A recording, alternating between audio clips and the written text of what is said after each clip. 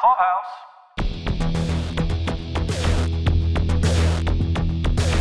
Jill, ask them what they think about Supervillain. That sounds better to me. More exciting. Do you prefer saving America? How about saving the world? Nope. It's saving America. This is Paul with Pod Clubhouse. And this is Kat with Shuffle Online. And tonight we're here to bring you our coverage of the finale of the second season of Prime Video's The Boys.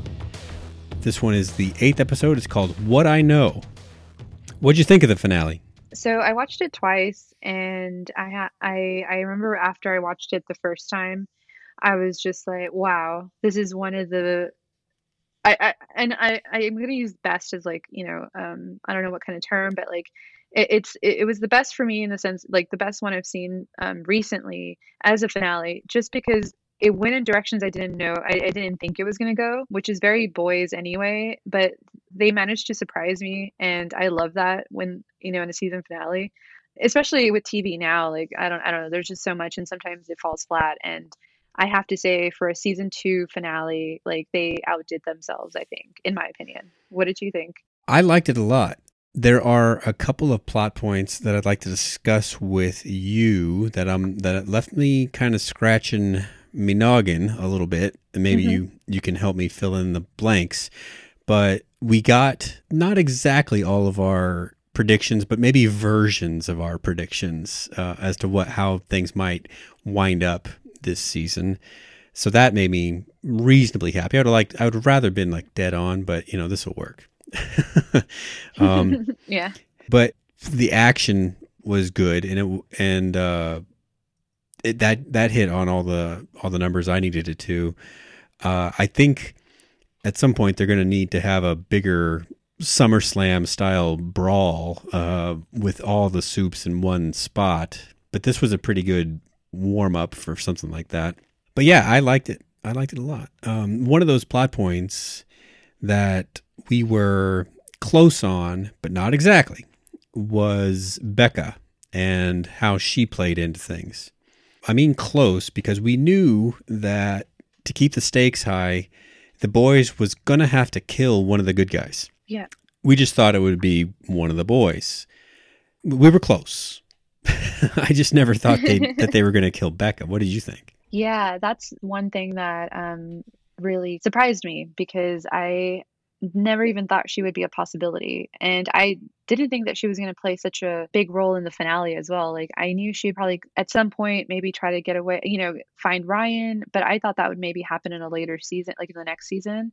I didn't think it was going to be, happen in this way. And I don't know. It was just so good though. Like with the fact that like it had it with Billy, and the fact that it's going to change the whole course of like season 3. And I want to see how Becca's death also affects him. Well, sure. I mean, his whole motivation was her. Yeah. And he doesn't care so much for Ryan. I mean, he put him in the Colonel's car, and that was about it. So you're right. It should change his entire trajectory. One of the things that I liked about, when he, I guess we're going to get into it, but when he admits to her, like, hey, I was going to just get rid of Ryan. I was going to, be with you. I was going to lie to you. I was going to be, like he says, sorry guys, a cunt.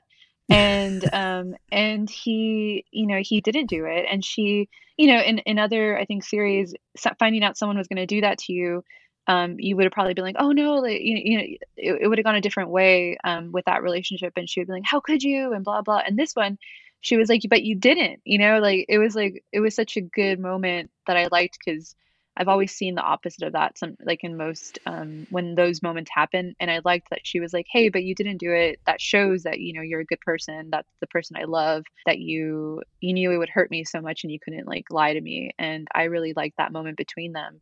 Unfortunately, it happened, then she died. But I think that him making that decision not to sell out Ryan was a big one for him. That could be a turning point in his character, and not just like character meaning like character as a element of a story, but I mean his character as a person in terms of selling out allies, essentially for his own gain. Which is, he was telling her, "You need to go because I sold you out, and I'll do it again." But then he didn't. is what his action was. And even when he had a chance, I mean, he looked pretty murderous toward Ryan there at one point, but then he didn't. So Yeah. I guess it is actions that make up your character rather than your dark thoughts that you'd rather not share with anybody. Yeah, and I think it really showed, like we've been talking about, like who is he really? Is he the leader? Does he care about his team? And I think that moment when he decided to not turn his back on, Becca because it would hurt, it would really hurt her, and he couldn't do it. I think it shows like he is a good guy in his own way, in his own boy's way, and that's the difference between him and Homelander, because Homelander was like wanting to take out Ryan, because he took out Stormfront. And so it was just like the difference between the reaction and the fact that I think Billy has, I think that was, what was it called? The bird, like the canary. Right. So, yeah. So I don't know. I just found it so good in my eyes. I'm sad Becca's gone, but I think it was not for nothing.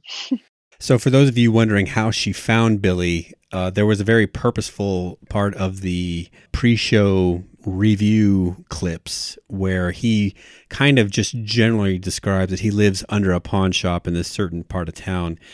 And so I guess she just checked them all until she found Billy. So that explains how she found him.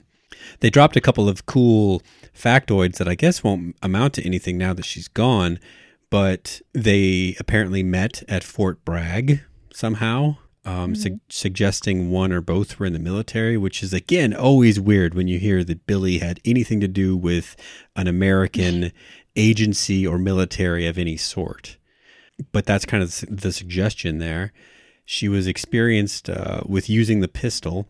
Did you ever watch the TV show Shooter? Yeah, I did. Yeah. So she was the wife on Shooter also. Yeah. So That's why she looks so familiar. Yeah. Okay. Yeah. I remember her with Ryan Phillippe. Yeah. So she had to be familiar with how to use a gun on that show as well.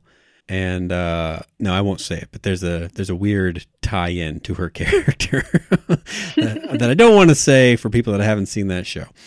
But then finally, it wasn't a verbal reveal, but just the fact that she had the balls, the guts, or the ovaries, whatever you want to call them, to go and stab Stormfront in the eye.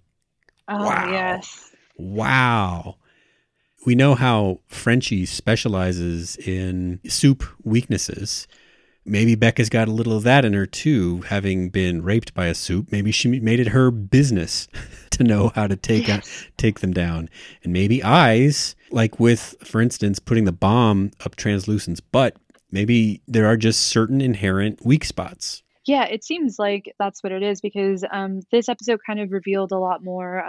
Like we've seen the soups kill easily or whatever, but seeing them go against, like when Billy was trying to fight Stormfront from choking Becca to death, but he like was not making any sort of dent. He was like hitting her and hitting her, and it was like literally not affecting her. No. And you realize how like they can just like snap you so easily. So it was kind of cool to see her that she found that weak spot. I guess like there is weak things that they have where you can take them out. So that, I guess in a way, like she kind of had the best pre-death, like at least she was able to fight. And she had a good showing. As opposed to like, when Homelander raped her, and obviously she probably couldn't fight him off. So I think, yeah, you're right. I think she probably was like, I'm not going to let that happen again. Yeah, it's within the realm of possibility. Like we've said before, both Kat and I have not read the comics or graphic novels, whatever your preferred terminology is. So we're coming in at this as just TV show reviewers and talking about just what we've been given. Do you want to talk about Becca and Ryan, like what she told Billy about Ryan? Well, sure. She loves him as her son, but she did reveal aside that she was also doing it for the greater good of humanity, and the fact that she didn't want him to grow up like Homelander. So she, in that sense, she revealed the fact that she was scared that he would become Homelander, and maybe was afraid of him in a way of creating a monster. That's interesting. Did you ever see the movie Brightburn? I didn't know. I heard about it. For those of you that don't know, Brightburn is basically the retelling of the origin of Superman, except where the kid is a bad egg instead of, Kal-El. And so he could be raised by a loving mother and father, But just when he comes into his powers, he goes the opposite way. He does start doing bad things to people.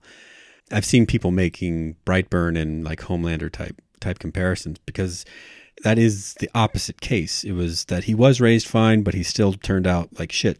So that's interesting that Becca has that outlook on needing to try to take care of this problem the best she can. It's honorable for sure. She's and respectable because it is the best that she can do. She knows that there's a potential world-ending problem in her care, and it's up to her to make sure it goes okay. Yeah, and it does show that sort of thing of, I think because what Homelander did to her and Ryan was the result, I wonder if it kind of brings up that thing of like, she just didn't want that to happen to somebody, like not that specifically, but good point. But just in a way, yeah, like I think as much as you love your kid, it is part Homelander who did that to you. And I feel like for the whole season, we don't get the sense that she doesn't, that she loves Ryan 100% and all that, but in this one, you got a little bit of like, oh, it might be like 90% and like 10%, fear or something, or all of it at the same time. But knowing like it wasn't just all about Ryan too, it was a bit of her too, I think, and the feelings around just the whole thing. Good point. I would have passed right over that, but yeah, that's a good point. Okay, so when Billy goes to because he says, I'm gonna make this right. This is before when Becca goes to him looking for Ryan, and he goes to Stan Edgar, and I found it not necessarily something he said, but when he was pressing Stan to tell him like, hey, why are you in cahoots with Stormfront because she's a Nazi and you're black, and he asks him point blank like, what makes you think you can control her?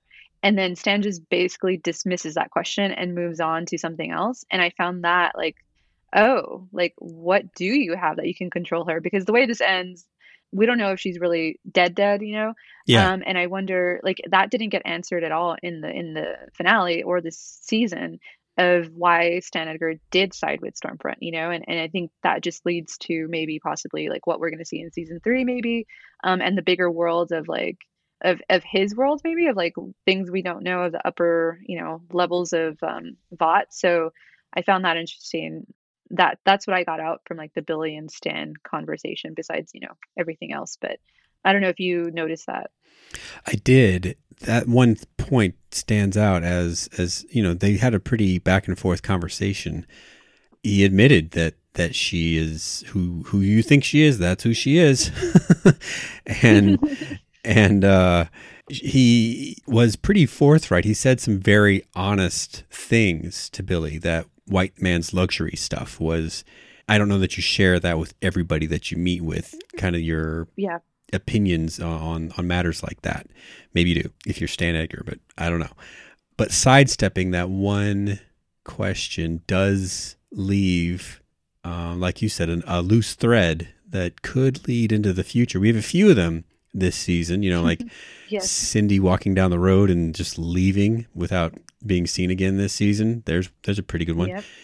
And then we've had a season-long question about Stormfront and Edgar. We haven't ever seen them together, and we know that Edgar had to be instrumental in placing her into the 7. I had been guessing that maybe she was just, still on the board or something from whenever Friedrich formed the company.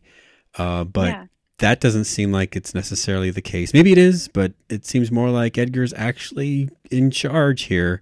Mm-hmm. So yeah, that, and there's a moment when Homelander and Stormfront are talking about the distribution of Compound V before everything goes to shit for them.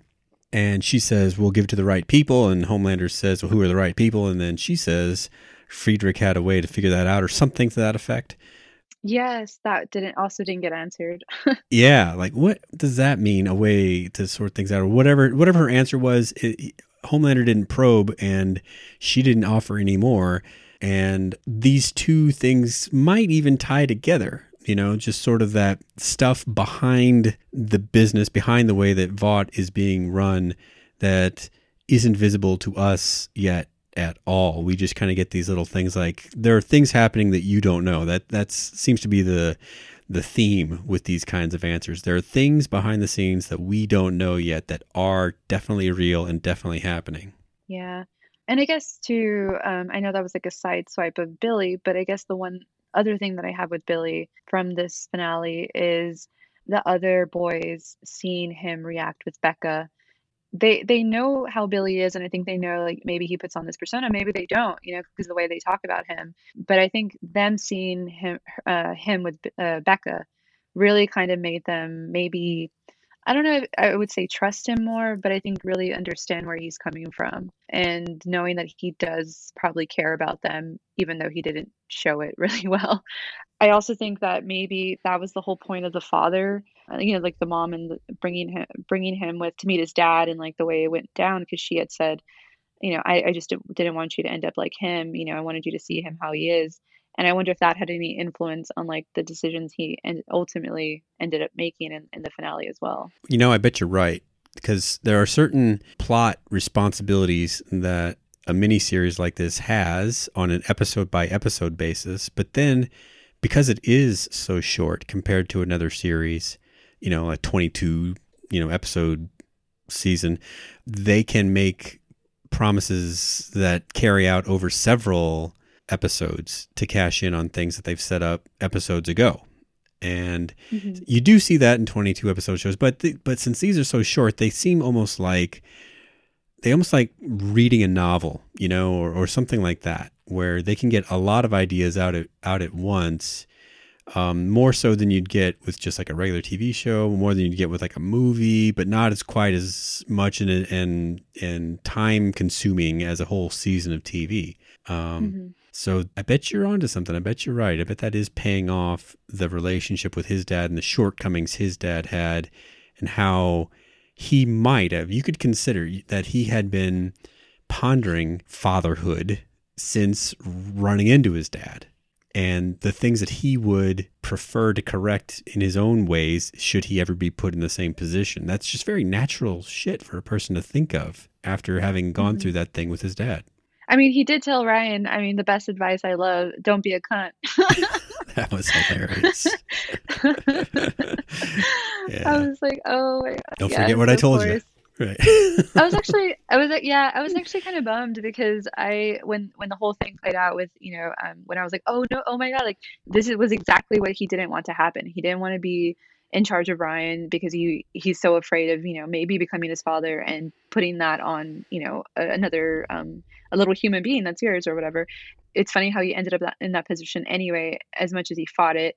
And I was like, cool, like I would love to see the Ryan and Billy adventures in season 3.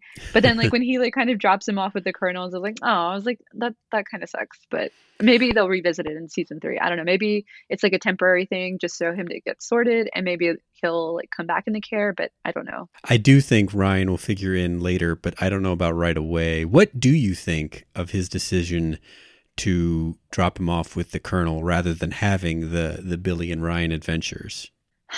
I thought that was convenient in terms of the show. I thought like just because he made that promise to Becca, I feel like he has to be close by with Ryan to make sure that he actually honors that, because it seemed like he is like sticking to it very, obviously he's gonna honor that promise. And so I really just hope it's like I don't know, like he needs to go take care of stuff before, but like then he is gonna meet up with them. Like I said, like I really was bummed that he kind of just dropped her with the Colonel. It seemed kind of like a cheap show trick in that sense. I think I agree with all that. There are TV problems with using children that are still growing. And so if you jettison him for a little while, the next time he comes back, if he's like 6.5 feet tall, then it's okay. It's not so weird. I don't know. Did you ever watch Once Upon a Time? Yes, I did. So the reason I bring up Once Upon a Time is just that they had a similar situation with Henry, where, if you were binging it like I did when I watched it, in one episode, he's still the same, like 11-ish year old kid. And then in the next episode, it seems like he's got this deep voice. He's like a half a foot taller, and he's reached the quote unquote awkward phase. Whereas if you have a kid like Ryan, you can jettison him for a little while, let him come back, and it's not quite as jarring for the audience. But you are right in identifying that as convenient. I could rationalize that Billy after a self-assessment, knew that he is in no way any condition to be a father figure to any other person. Yeah. And I think objectively that's true. But the spirit of what Becca wanted for Ryan was not fulfilled in putting him into the system. Yeah, and it felt that way because I was thinking, and I can't think of a comparison, but I know there is one like in a movie or television show that I getting this from, is like you would basically be like he could train him to be a badass and have a moral standards, and train him to not be like Homelander and all that kind of thing. And I feel like I could see where he's fast forward to like 18, he's a young adult, sort of like a Superman type thing, but like he has like an edge to him because he was raised by Billy. And that's what I really wanted that to be the start of. And maybe it will later, maybe if he gets a little bit older, but it seemed a little odd that he was going to, like you said, throw him into the system when he knows what the system can do, Right. especially with Soup System. And who knows if they're even going to be safe with like the Colonel and where is she taking him? It just seemed kind of like a backhand to Becca's promise in my eyes. Right. Yeah. Just from that little moment. We don't know the full extent. Maybe he'll bring him back, but I don't know. But just from that moment, I was like, yeah, really, Billy? Like, for all we know, he can have easy access to the boy. Maybe the boy will want to get to know him better. That all is open, or next season they could say, no, you can't know where he is, or that could also happen. Yeah, I think convenient was the right word to describe how that went down. I understand it, but I don't really agree with it exactly. It'd have been a more interesting show with the kid in the mix. And what they could have done to just kind of wait for that to happen is I wish they just would have showed that scene maybe at the beginning of next season and just left it where like we would have had the Billy and Ryan adventures. And then we would have realized like, oh, in practicality, it's not going to work. That would make sense. But I feel like they had just like this powerful moment in the finale. And then like they kind of just negated all that, in a way by him just tossing him over. Because it's also like Ryan, he's very unstable. he's discovering his power, and then you are just gonna abandon him again. Like he's vulnerable right now. Like what are you doing? Exactly. One of the influences on the possible Billy and Ryan that could be a positive would be fellow boy Huey. Yes. Huey, when you chalk up everything he did in this episode, as I did, it's not a lot. But we do get some Huey backstory. The Billy Joel stuff that we had detected earlier is all tied into his mom. Something he didn't share right away. Annie had to really kind of pry it out of him in order for him to open up about it at all. He tried to sidestep it, and then he came out with it later that it's just that it reminds him of her when he was young and things were better in his life. And there's some security brought on by that feeling. And so he was trying to give himself that feeling over and over again in this season. That's really what the Billy Joel is meant to signify. There's a moment when he says that at a certain age, it's like an alarm just went off and she just left. Can't remember exactly how he put it, but he swore a little bit. So he obviously wasn't feeling great about it. That's another dangling thread, I think. A mom that his mom's still alive. Right. All that. A mom that just leaves a family where everything is going okay. We've met his dad.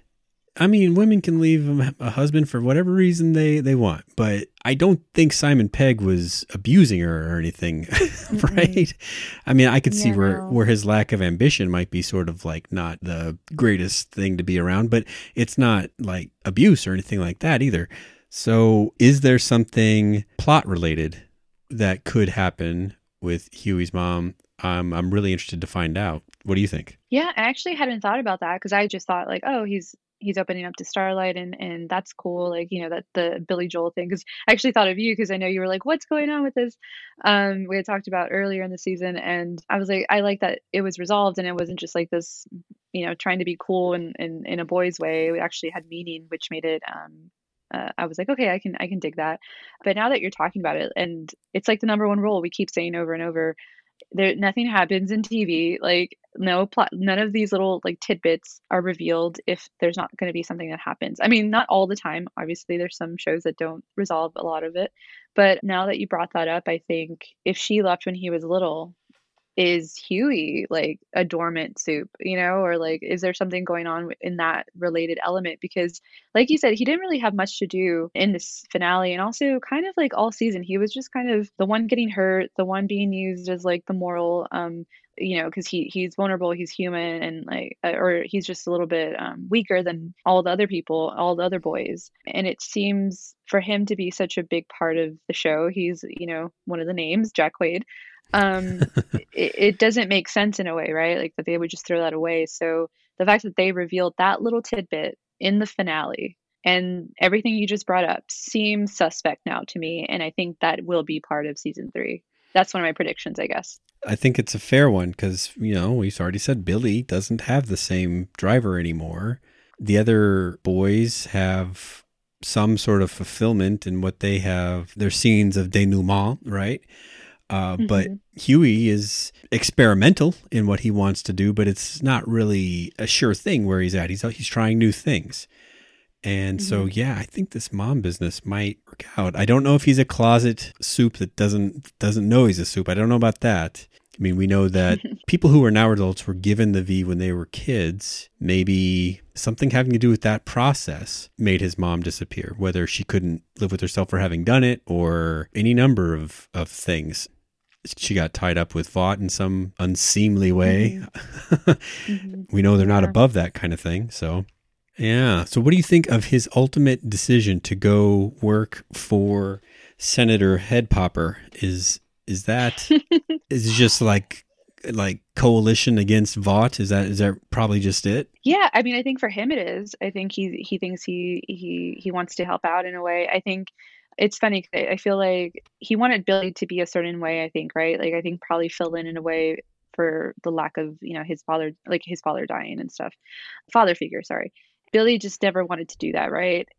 Yeah. And I think Billy is probably like the most ready if Huey were, lean into him at this point to maybe be more open to what Huey, has been trying to get him to do throughout the whole season. And then but then after Huey, like it's not been reciprocated. He's just like, I got to get rid of it. Like I got to stop needing people. I think he just wants to go out on his own and not have to rely on the boys.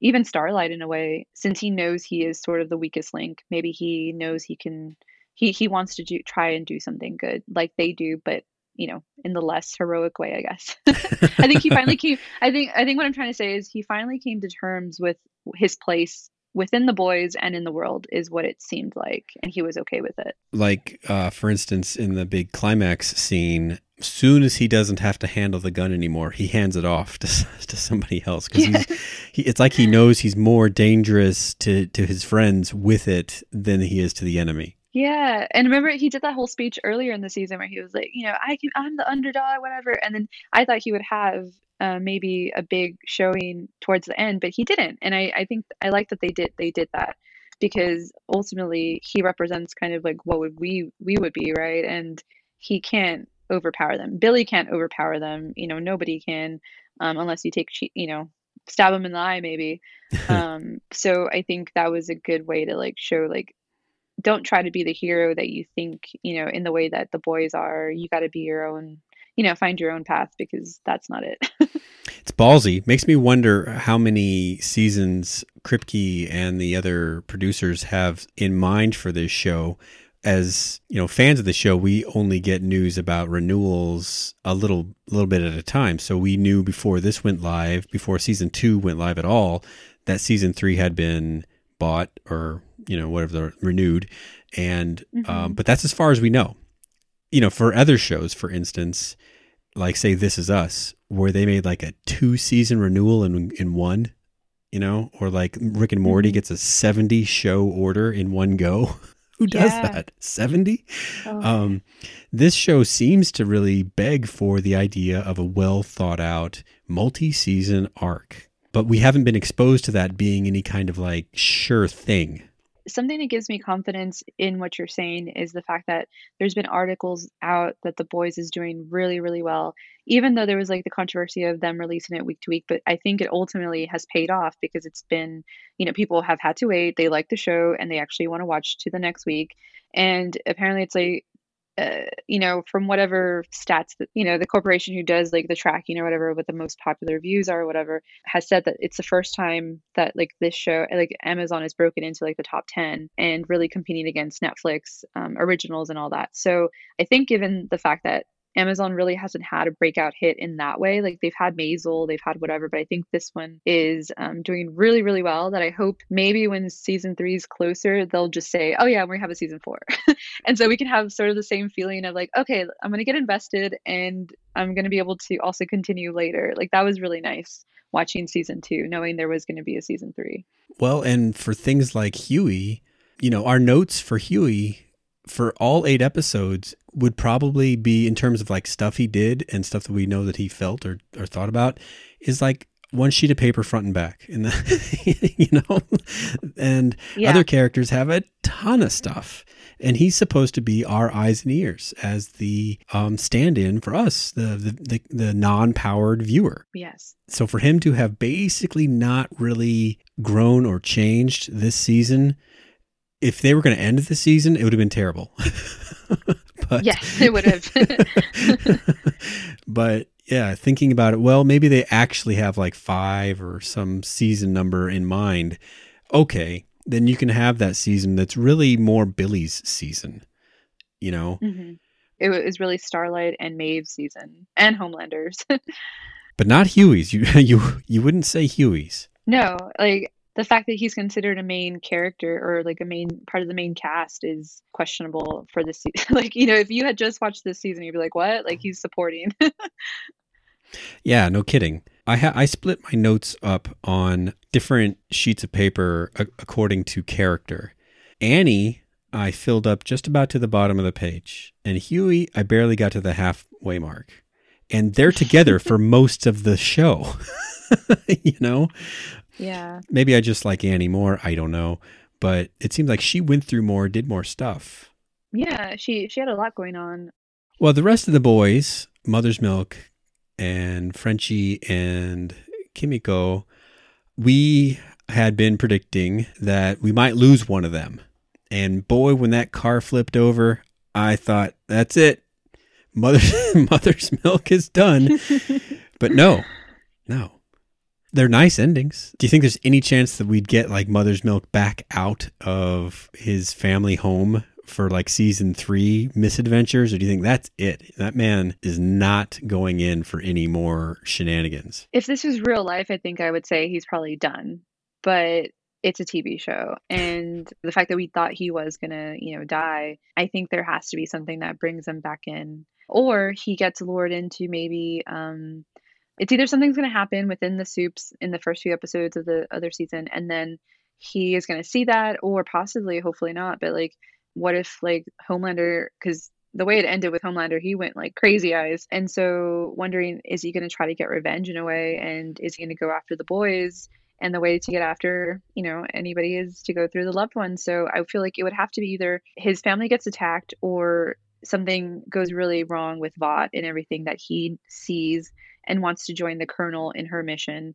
Because from what we learned, he had a chance to walk away when the Colonel gave him that option and he didn't. So I think he is very much a person who wants to do right. And I feel like he would definitely jump back in if there was the right circumstance. And then it's a TV show, so I feel like there will be something that's going to lure him back in. Boy, that Colonel angle makes a lot of sense because Billy, it sounds like the door is open to him joining the Colonel. But in the meantime, Colonel is going to need someone to actually man that post. Mm-hmm. And there was a point in the season where someone said she liked you better anyway, or she likes me better, referring to Mother's Milk as the person she liked better than dealing with Billy. That would give him a chance to stay legal, live with his wife and daughters, and do what he knows is right, which is policing the superpowers. Mm-hmm. Interesting. I think I'll call that one of my predictions, that he takes that post with the Colonel. Yeah. But Frenchie and Kimiko, they seem more like happy to just be with each other for now. Yes, I like that. I mean, I guess in a way they did have their own little arc and they did, we saw reveals in this episode and they changed a bit, but I think if we're ranking, the most change and stuff, I think they're behind Huey in that way. While we learned more about them, it still felt like they're supporting characters. So I wonder if how they're going to play into season 3. But I think they're like, I don't know if they'll ever get like romantic maybe in season 3, but they're definitely the one, like they're a buddy, they're a duo. Yeah. And I like having them, together, and I want to see where they go and have their adventures too. So I wonder if it's gonna jump forward in time a little bit, or if it's just gonna like season 3. I mean, I wonder if it's gonna like let it be where they do kind of like a montage of like maybe Frenchie and Kimiko like having their adventure. Like I would love to see that, and then it starts into like, okay, episode 1. That makes sense. So yeah, just not like a lot of time, but maybe like 5-6 months or something. All that makes sense. I mean, even if it was just say like after the campaign for the senator, and she's now all of a sudden in some better position of power than she was before, or something like that. All that makes sense, because there's nothing really about the threads that they left dangling here that we need answered, like in terms of like what happens next week on those. Yes, yeah. We do need some time to pass. We had guessed that Kimiko would probably get into it with Stormfront, but that she wouldn't be enough. Something would have to be added to the equation for her to have any chance. So we judged her superpowers pretty correctly. She was more powerful than her brother in the sense that she's more durable. She got her neck broken and got right back up, like Wolverine style. She's basically Wolverine without the claws. Yeah, although I don't know if her skin can be penetrated, but like I wonder if it's be like cut off your head type thing for her to actually die. So that's like a question. Well, they all have their vulnerabilities. But getting to her for that, like for instance, gas maybe does her in, like yes, chloroform or whatever other kinds of gas they use for knocking people out. It's not a given in any superpower canon, whether it's DC or Marvel, that a superpowered person is invulnerable. If they're invulnerable to like physical attacks, it's not a given that that includes things like poison or drowning, lack of air, those kinds of things. Those aren't all lumped in. Like Superman is amazing, but he's vulnerable to magic. Whereas like Shazam has all the same powers as Superman, but not vulnerable to magic because he is magical. See, you bet you didn't know all that, did you? Nerd knowledge.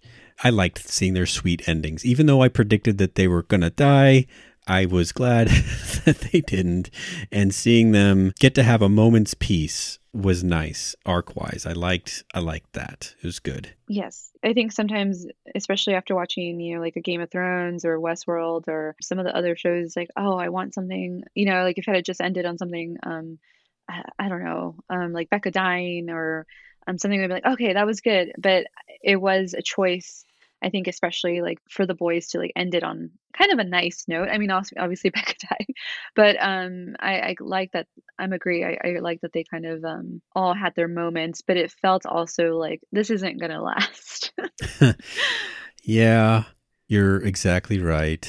After whatever time jump where they get to have a little moment's solace, it will have been a tease, I'm sure, because they will get drawn back in, kicking and screaming, but still drawn in nonetheless. Our bridge over character between the boys and the superpower people is Annie.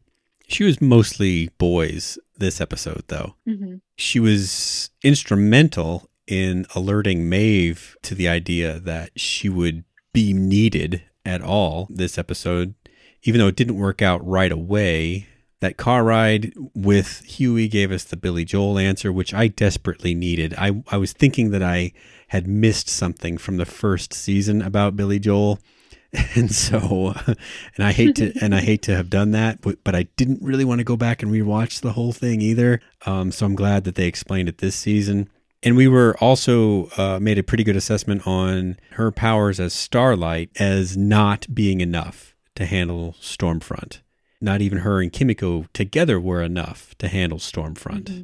Yeah. She could kind of stun Stormfront with those light blasts and things, but that was about it. Yeah, it's funny because there was like the girls get it done, but it was with Kimiko, not Stormfront. But that whole like the four of them fighting was pretty cool, and I like that was that whole scene came together so organically as well. Because I know Marvel tried to do that like whole scene with the women superheroes, and people kind of like liked it or they didn't, and because it just felt too like, hey, we're we're also promoting this. But this one, it just felt like it was earned, and it was really cool, and I liked it. And I like that Maeve, although she also has had like a weird, like, I don't think she was a big part of the first season. I can't really remember as much, but No. this season also she's had her moments, and they're big moments, so it doesn't feel like she is like a Huey character. But I'm glad like she finally had her moment where she is a big part of this. And it feels like you said, if they know that they're possibly going to have more seasons, that I feel like now that she has gotten rid of the Homelander behind her shoulder and like having something on her, that she can finally maybe be who she wants to be in some ways, and like we can see more of her maybe in the coming seasons. I don't know. Now that she can kind of challenge Homelander. Well, they all can. Both of the remaining women from the original 7 that are currently on the 7 have some license now to act more freely than they did before. Maeve made Starlight part of the deal. Whether or not that includes Huey, who is now going to work for a woman who has it in for Vought, that remains to be seen, because he agreed to Annie, but he might not have agreed to everybody Annie related. Yes. Do you make anything of the mother and the crucifix? Is that just moms being moms? Yeah, Annie's mom is like, I guess in some ways, like, I know you have your moments with your parents where you're just like, oh, mom, and Annie has reason to not talk to her ever again, but I guess she also feels kind of bad, and the mom has tried to like make amends. I feel like that was more so because Annie had told her that speech in the last episode of like, I used to wear that cross, I used to touch it, and I thought I was doing something special. And I think she knows that she's not sent from God, but I think that was the mom's way of being like, you do, you are doing something good. And this is like my way of showing you, like, just use it the way you can, And you have the discussion with Huey would probably back up the idea like, I am currently parentless and, you have one. So there's that. He didn't rub it in or anything like that, but I think the point was probably made. I mean, that's like a question I think everyone, everyone can relate to too, is like, if you have a shitty parent, do you still love them or not? And I think like Billy's gone through that too with his dad. And I think the fact that he doesn't know that Huey has gone through the same thing with his mom, I think that would probably also change the way he has dealt with Huey, but he doesn't ask. So they haven't, and the fact that Huey didn't reveal that to Billy is also kind of a big thing, I think. From Annie, we've been talking about Maeve a little bit. So why don't we cover Maeve before we get into kind of the big two? Okay. I guess my only question mark, and depending on the answer, possible disappointment with this episode is that, yes, Starlight made Maeve aware of the problem. We need you, Maeve. She actually asked her to testify, but the message was, we're in trouble. So when the fight breaks out at the cabin, which P.S. no one is really supposed to know about except for Homelander, I thought, there's that key moment when Maeve breaks in. Kraut is not really like a popular way to put down Germans these days, but it was once. And I guess since Stormfront is very old, maybe she could appreciate the reference. It's not one that you'd really, as far as racial epithets go these days, I don't know that it's in real current use, Yeah. But, we first see Maeve and she's had it, she's tired. She doesn't want to help. But then it's like the wheels start turning at some point and she realizes this may be the big fat chance she was waiting for. She may not have Elena anymore, but this may be the one chance that she has to straighten things out for herself. Maybe Elena, who knows, but she'll never know if she doesn't go for it right now. But the question mark of how the hell did she get to that cabin, since we aren't sure whether or not she can fly on her own or whether or not she can, like, I don't know if you know, but like the Incredible Hulk, he can like jump for like a mile, just like big leaping jumps. He can't fly, but he can jump really far. So it gets him places faster than normal walking. Can she do something like that? I don't know. Depending on what a comic book nerd might tell me in terms of powers that I don't know that she has, it's just like she just appeared out of thin air. It seemed like she came in flying, but I don't know. Or maybe that was just me thinking that's what she did. I think it's funny because I think I've really enjoyed the season. And there's some moments now that, like, as we're looking back, it hasn't been perfect, I think, like in terms of like a TV show. But there are moments like that where I'm like, you know what? I don't need to know. Like I do want to know eventually, maybe, but it's just more about like what she's doing, where I have forgiven the show in some ways and maybe not even talked about it, like, or even thought about like, oh, this is not really making sense because it's just so much, I guess, on the better side that I'm like, no, those little minuscule things of not knowing is okay for me. So that might be one of the Maeve things. No one else could have generated that scene in the forest with Homelander. No one else in the cast could have known him as well as she does in order to Yes. blackmail him in that way. I mean, we were talking about weaknesses, right? And the fact that his weakness is nothing that is going to take him out physically. It's, it hits him in the gut, like in his ego. And she knew that, just like she knew, like, she knew The nuts. Yes, the nuts. So it's like she's taking out people from like the Seven in the way that you wouldn't think a superhero would take out a fellow superhero. And the way she was able to kind of disarm Homelander, because and for a moment, I think he believed that he didn't care if she released the video. And then when they start chanting, he's hearing those chanting and the fact that he couldn't give that up. It was just was like, yes, this is who you are. This is the whole season, and she knew that. And I loved that. Yeah, I definitely want to see more Maeve story, more development. Does she continue on this path of confidence that she didn't have before, now that she has something over the thing that was scaring her so much? Anytime you have blackmail type stuff over someone else, there's always going to be something that can break that. And then when it does, when unleashed, things are going to be bad for you. Now, for that to happen to Homelander, that may be the finale of the entire show because, basically the world will have kind of blown up at that point. And if Homelander gets pissed off enough to not care about that blackmail, that's it. I don't think there's much more show after that because of what he's going to do and what it's going to take to bring him down. But until then, she can actually kind of live her life, which she hasn't been able to do so far. Do you have anything else on Maeve?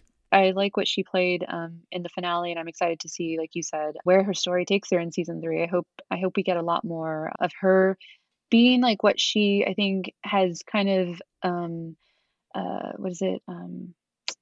like insinuated, like, when she first joined, thinking probably like all of them did.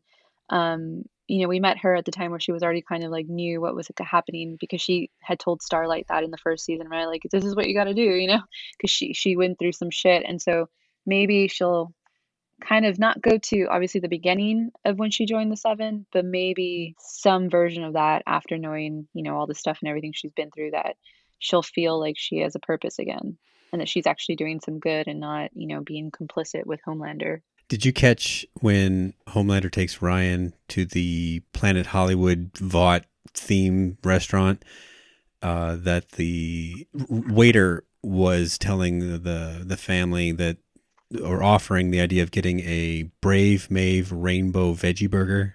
Yes. Oh my God. I want to see more of that Planet, what is it called? Planet Vought, yeah. Yeah, the way that they had presented the Brave Maeve stuff before, the fact that they would have that burger and then be pimping it like that is right on. It's exactly how it would happen. All right, so I think my big finish is going to be Homelander. So let's touch Stormfront here, because she tags along on Homelander's trips with Ryan, and she is basically acting as support and parenting support, believe it or not, for Homelander. You mentioned the trajectory different characters have taken this season and whether or not people are okay with it. Stormfront is probably the lightning rod for those comments this season, starting out as the woke feminist and then winding up where she is and actually a closeted Nazi, and that only occurring in the span of like an episode. When you say things are earned in a TV show or a movie, I could see where people would make the argument that felt unearned in her case. However, apparently she's been this way since the 30s, and she wasn't even like a baby then, So yeah, it's more like, I think it's easier to swallow like the wokeness was 100% put on, and it was so easy to drop because it was only an act. Yeah, yeah, because I know we had posted someone on social media kind of commented that like, oh, it seemed like it was just very abrupt that you find out that Stormfront is a Nazi after being so woke. But I was like, to me, it just felt like that was the whole point. Like the fact that she was able to blend in so well and manipulate people, because then when she did the 180, it was, people were going to follow her like we had talked about in the last episode.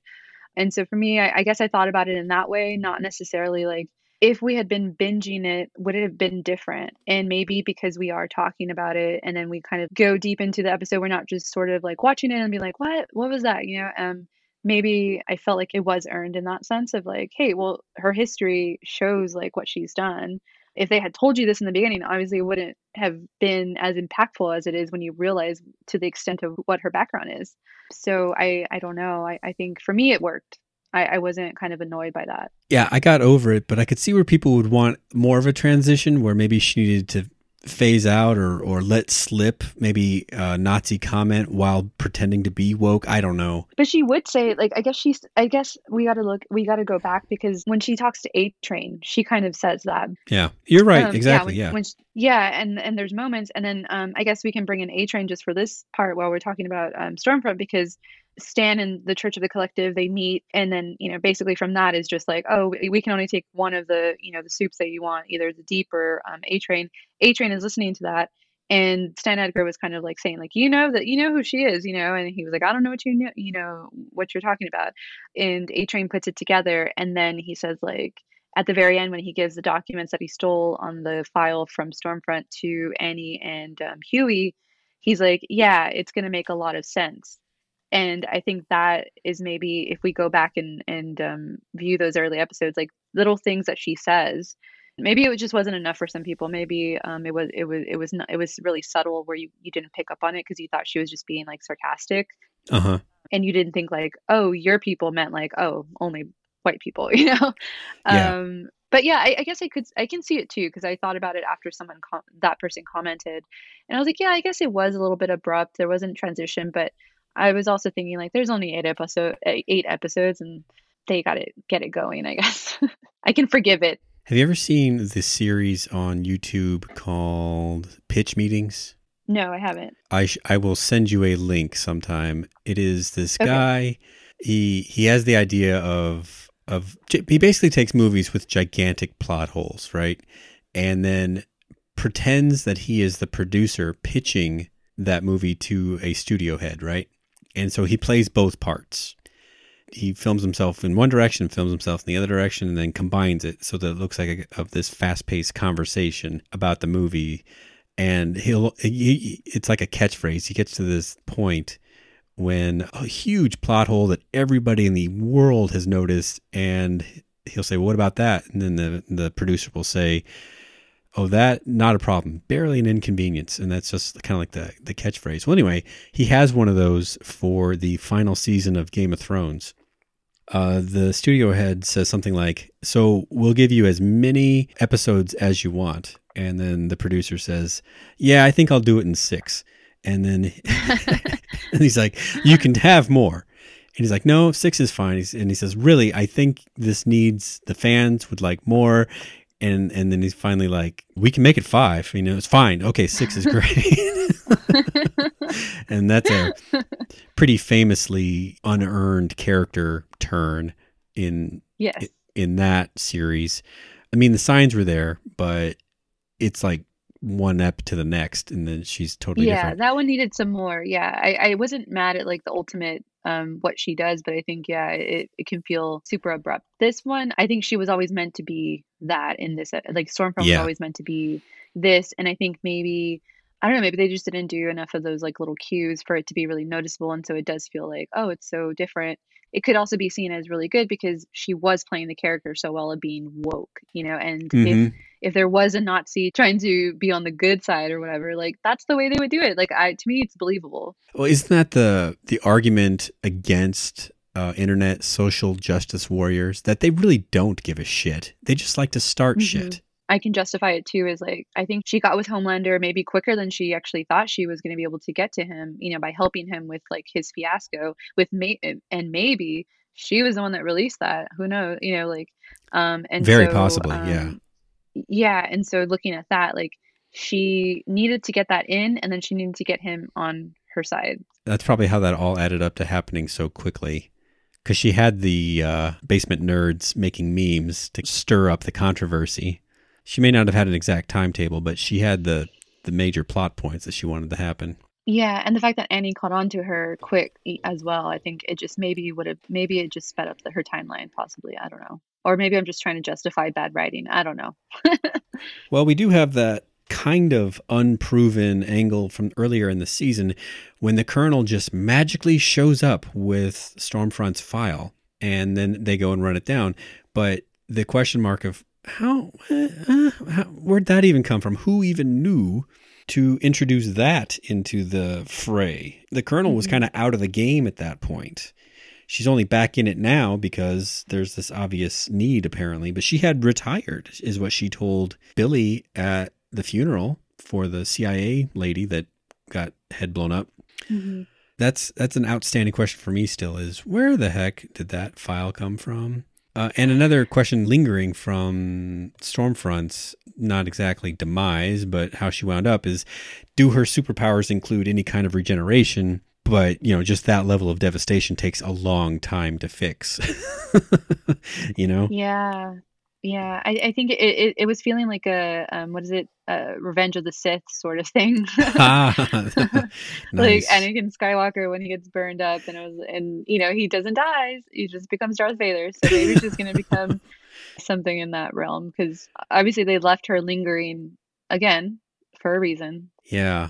I don't think it's going to be a good reason. I don't think she's going to come out and very probably be a Darth Vader cyborg kind of thing and be like, you know what? My previous life led me down this path to wind up in this sorry state. So I'm going to change everything. I doubt that's going to be her outlook. I know. And who knows what they're doing with the Compound V, and what if they inject that in her to try to bring her back, or I don't know what, and she ends up becoming a supervillain, but it's going to be to another level. Plus all the superheroes she still has, probably, if she gets well enough to have all the connects with just injecting people who are on her side with Compound V from, her test trials and all that. So I think that's also maybe, I don't know if that would be in season 3, but that could be a cool, if they went to season 4 and she comes back or something. That got me thinking of maybe a cooler ending for this whole thing. Might not be everyone taking down Homelander, but finding a bad guy bad enough that we won't win unless we have Homelander. So if you jack up someone who is already pretty powerful like Stormfront with additional juice, then all of a sudden you have a person that Homelander might not beat. Yeah, I think that'd be a lot more compelling than some battle royale against him. I think it'd be more like, oh shit, we need this guy. Now what? To that point, I did see some, in Homelander, the way he was with Ryan. I mean, it flipped really easily when Ryan attacked Stormfront and he was like, this little shit, But I think that when the other moment, I guess that's a better example of what I'm trying to say, is when Stormfront's like, yeah, it's called white genocide, when she's talking to Ryan, and then I want a gif of Homelander's face when he was like, what the fuck, he was like and he was like, okay, that's enough of that. Even for him, that was too much, because that was a question we had, I think, is, yes, he's bad in very many ways, but is he racist Nazi bad? And I think he was going along with this just because he wanted Stormfront's love. But when that moment happened, I realized oh, he's not completely an evil person. He doesn't want to go against all people. He just hates people, as a person who hasn't been loved in that sense. But he doesn't necessarily want to kill people based on something. He would kill you if you looked at him wrong, and it wouldn't matter what color you are or if you just annoyed him. His evilness doesn't stem from a color of your skin in that sense. I don't think he's that person. It's good old fashioned evil, not racism. That's petty evil. Yeah.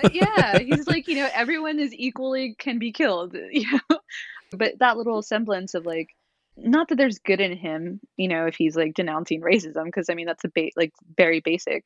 But what a cool redemption if there is, not to justify all the bad he's done, but like you said, that would be a really great season arc, and maybe like the final season of him trying, like what is it, like the adoration that he wants is going to have to come from him not being an asshole, and like actually maybe also sort of sacrificing himself in a way. I keyed in on the same moment, actually, as some hope that Homelander might ever, I don't think he can flip sides exactly, but just some idea that he's not complete shit. The best parts of more compelling villains are the parts that we can identify with or see in ourselves.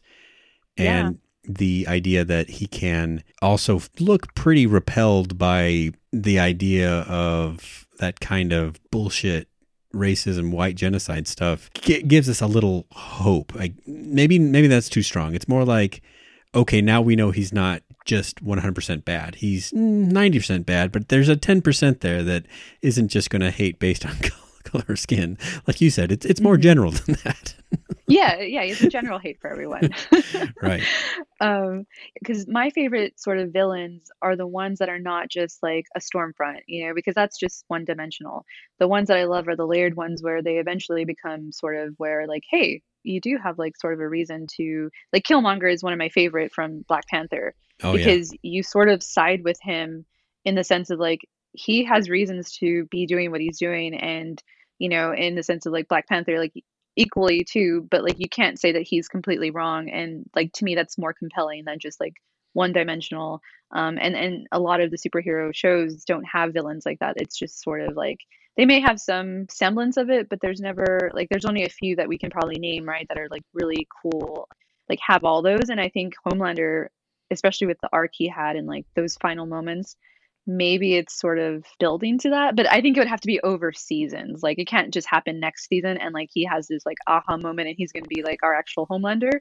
I think that would feel very unearned. But if they have 2 or 3 seasons, I could see that happening, like in a season 6 or something. I think you're onto something there. Yeah, I also like that Killmonger angle. I mean, his presentation was a little rough around the edges in the way that he took the throne from T'Challa, but his message was actually not terrible. I mean, he did want to start a war eventually, but he wanted to bring some sort of help and salvation to people that didn't have it. I mean, he wanted it for certain ends after that, but initially, there was some good, some arguable good to what he wanted to do. That gray area of like you can't figure out like who you're actually on the side of is very compelling. And we're not there. I'm not there yet with Homelander. He still needs a lot to go. He's not even close. Yeah. No. I'm not saying like he is in the same realm, but I'm saying like it could be cool. It would be a really cool, especially the fact that like Anthony Starr is just like, oh my God, he did such amazing work as Homelander in season 2, and to build upon like what he did in season 1, it just makes me excited to see like if they were to give him that sort of storyline and in season 3 and season 4, because you can only do so much of what he's doing where it becomes a little bit old, even though it's really good.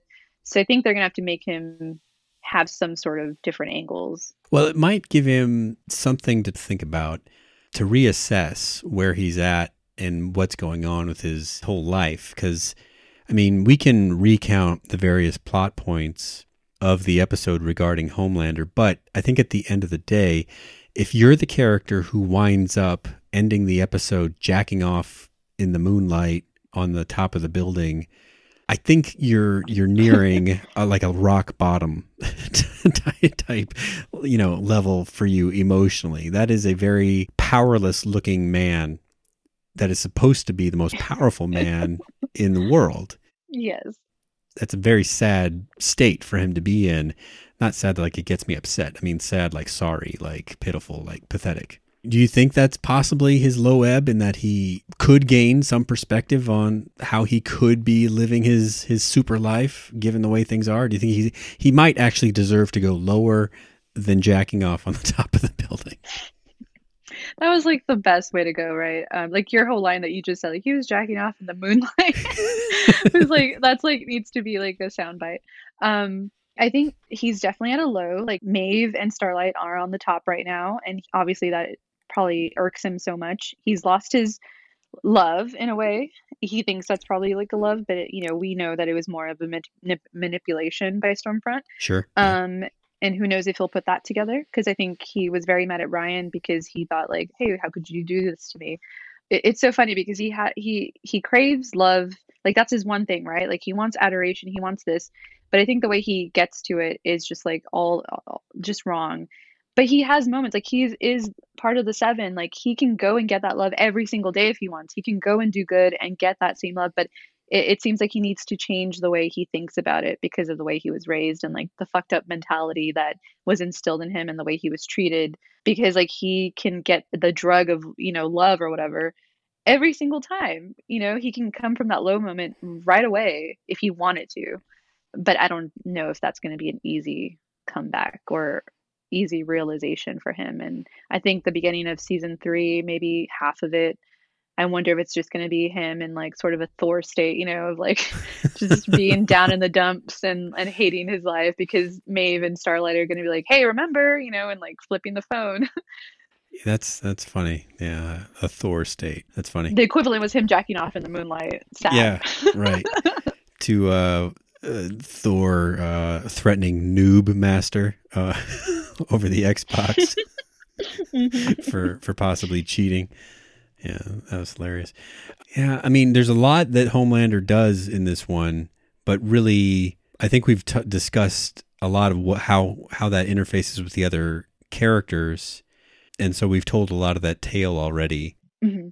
I thought it was funny that he had a little Deep action figure for eye laser training. Yes. Oh my goodness. Oh, and I guess speaking on redemption possibly or whatever, I am happy to say that the Deep did not get redemption, and that was for me redeeming. Yeah, when he finally got pissed off and left Alistair's office, the way that he did it suggested that at some point he thought he was doing mostly bullshit busy work, but thought it was his only way back to the Seven, so he would do it anyway, which is not how redemptive arcs are made up. Yes. Yep. So it turns out the redemption we were talking about earlier this season in the podcast, he was just kind of pretending. Do you think he's going to come up at all like in season 3, or you think he's done?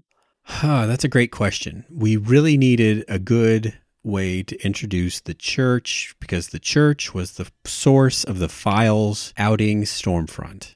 And now that, I guess, if we're going to talk about the way it ended, which Senator Headpopper, if she took out the Church of the Collectives, I forgot what his name was, Alistair. the head of the church, Alistair, if he's dead now, he had just had the conversation with the Deep, basically saying like, you need to get out, you're toxic, because Deep went off on him, like, you have my account and all this stuff. And we saw what happened to, the Hawk guy. And so I wonder if that's going to leave an opening for the Deep to maybe take over, because he is a soup, right? And their whole thing is like it seems like that lady who recruited him would crown the Deep as like the new church lead, but I don't know, maybe that's like stretching it. I'm just saying, like, if there was a way for him to like continuing on in the series, like that would be it. Interesting. That may be attractive. If he can't have his place in the Seven, then at least running the church might be a thing. It's funny that he considers his wife weird. Yeah. I was like, oh no. That was just a commentary on like social commentary of like the fact that there's people who just say things to say the right things and they don't mean it at all. Yeah. So A-Train back in the Seven. I don't think his heart's better, but okay. Back in the Seven. He's the source of the files that we mentioned about Stormfront. Good. He considers that like a debt paid for Huey having saved his life at the end of season 1. Yeah. So we've been talking about Homelander, what he could be in like later seasons that we don't know are confirmed or not. And I think what we're talking about like is as far like a Killmonger would probably be more of like A-Train, because like he being on the out of the Seven, in this season basically, and then him doing something good, even though it was for his gain, but he was against like the Nazi, because obviously, he would have been out, and like, maybe he did do it for his fellow people as well. So like I think while he did do it for selfish reasons, maybe it could be a turning point for him to like have his own redemption story possibly in the next season. That was hilarious how Alistair explained that the church wants to be seen as anti-Nazi right now. And the fact that he turned over the file to out the Nazi meant that's what they wanted to show. Oh my God. Yeah. Oh, that's funny. Just a coincidence, though. I mean, it could have just been like, you stole our files, we hate you, but. Yeah. I love though that A-Train was just like, I know he did, obviously he killed his girlfriend in the last season, but I love like his arc in this season, because he's kind of like a little bit of the comic relief in a way, although he has had really impactful stories too, of like kind of like, hey, he knowing that he's sort of in debt, he was going to be washed up, getting kicked out and all that, but in this one he was just like, yeah, fuck that Nazi bitch. And then he basically was like, yeah, he didn't really mean what he was like trying to get with the Deep or anything. He was like, see ya. They should have had him super run out. Yes, but although I do think he is a prime candidate for season 3 having a horrible death, because we do know his clock is ticking and he's not well, so that's something to look to in the next season. So do you think Senator Headpopper, or Victoria Newman, as I think her actual name, do you think she might be the villain, the big bad next season, if there is one? I really don't know, because I mean, she took out some of the soups, in that meeting. I need to go back and maybe watch like who, like, and she took out the FBI person, right? And CIA, but yeah, same difference. Yeah, CIA, yeah. And then Alistair, so it's like, like I don't know what her ultimate game is. I reviewed in my brains, all the different head poppings. And it was important that they show us the opening scene with the White House chief of staff, where she's there with the colonel and they're arguing about the White House's intention to release Compound V into the public. Because that told us that she was working with the efforts for the government to control the soups all along. And so when that CIA woman went to go meet with Mother's Milk and the other boys, that would have been a meeting that someone like that senator would have known about, right? Because they'd have been like, I'm going to meet these guys. They hate soups too. And then she'd have been like, oh, good. So she would have known right where that is, or at least she would know where she was going enough to track the vehicle and wind up there. I don't know. It's all plausible once you know that they're connected like that. It seems like a very Magneto situation from X-Men or whatever, and the fact that like it's because she's not for Homelander that we know of yet, but it's just like a different version of what she like, what's her agenda, like what is she trying to do? Is she just trying to make sure, like, obviously to be in the know of like what they're trying to do, maybe them, and also was it Vought and everything, but it I can't tell right now if she's going to be good or bad. Well, let's see who she popped. She popped the CIA lady. Well, if she was working with the boys, then there was something that she said just before she died about like a coup. Remember all that business? And then she dies, and then they have the other head popping extravaganza in the courtroom, right when Dr. Vogelbaum is about to out Vought for all of that stuff, Ryan and the various research programs and stuff, and then she pops Alistair right after they make a deal. So I wonder what the pattern is there, what the connection is between all those people that would serve a greater agenda. Also, does it have a tie-in at all to Stormfront in a way, like, or is it like completely separate and that's just like some, dead? It definitely might, because Sage Grove was one of the places that they were going to testify about, and so that never came out. And maybe, we don't know, because we barely learned it that she was the soup. She could be possibly somebody where the V worked, as an adult. Like, we don't know if she is one that it was like, like all the other soups. So yeah, like that could be a plan of, whatever army part, or I don't know, or just a separate plan. I don't know. Well, her last name is spelled Neumann, which is a super German name. She does not look particularly German, but it is definitely a very German name. Now, is it a Jewish name? I don't know. But, German is enough to have me draw a line in pencil between Stormfront, who we know was in Germany, and the senator who we know her people allegedly come from Germany. I don't know exactly how, but I think that may be a relationship to ponder. As a head popper, her actions would seem to suggest that she wants to let Vought do what they're doing, but she had that rally that was very much anti-Vought, and she was fighting against the chief of staff to release the Compound V. So her public face is like, no, we need to control Vought. So maybe it's somewhere in between. You could see where maybe she gets involved with some sort of like government oversight agency that all of a sudden has some sort of reign over Vought. And maybe that was her ultimate goal anyway, was to get control of what that company can do without having to leave, something as influential as a senatorial spot. She may be a rep. I don't know. Elected government, federal government official is all I mean. Time will tell. Overall, I've been very happy with the second season. The couple quibbles that we've mentioned over the course of this podcast, I think are something you can rationalize if you look at the whole season overall.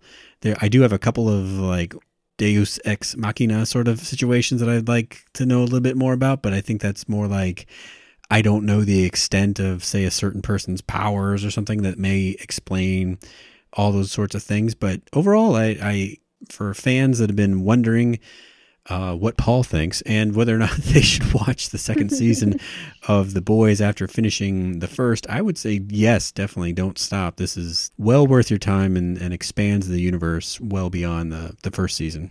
After that first season, it's always hard to do the second season, especially if you had like a really good first one, and because then it just the expectations are much higher. We expect a lot more, and I have to say, like, as far as season 2s go, there was no sophomore slump. There's no like it kind of, I know with a lot of season or a lot of series, it sort of diminishes every, like you'll kind of forgive a lot of stuff because you like really love that first season. And it just kind of goes down from there. And so this one feels like it definitely went up in my book. Like it kept the spirit of season 1, and it didn't try to do all the same things. It did some new things. It introduced characters. I don't know. I think it was just compelling, and everything with Homelander's storyline and Anthony Starr is just so good, so compelling.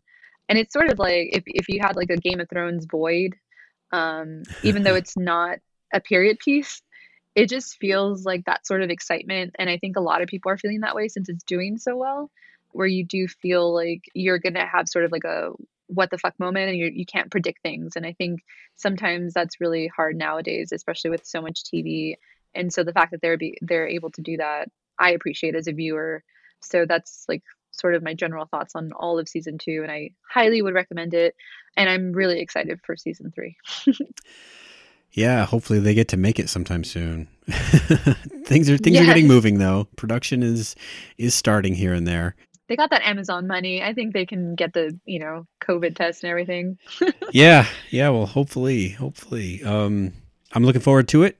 In the meantime, between now and then, you can find Kat and I picking up our microphones in December when Snowpiercer returns to the cable ways,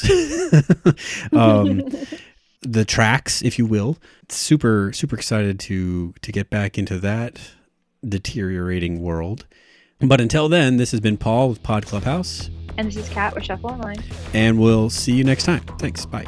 Thank you for listening. This has been an original Pod Clubhouse production. Pod Clubhouse is a podcast network dedicated to encouraging collaboration among podcasters and friends to bring a fresh voice and diverse perspective on a wide array of content. Please visit and leave a comment for us at podclubhouse.com. Rate, review, and subscribe to our podcast feeds on Apple Podcasts. Follow us on Twitter, Instagram, and Facebook. You can find us at Pod Clubhouse. Our DMs are always open, and we'd love to hear from you. On Clubhouse.